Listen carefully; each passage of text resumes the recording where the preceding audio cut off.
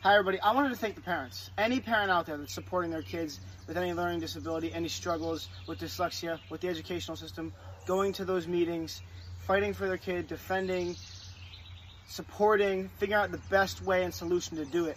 With my parents going to getting me evaluated, going to Huntington Learning Center, getting a tutor, doing Orton Gillingham, being there every step of the way. My parents used to go to the tutor with me. It's all about showing up. So if you think that your kid just needs the school, they also need you at home, and they need you to help apply the tutoring, the schoolwork.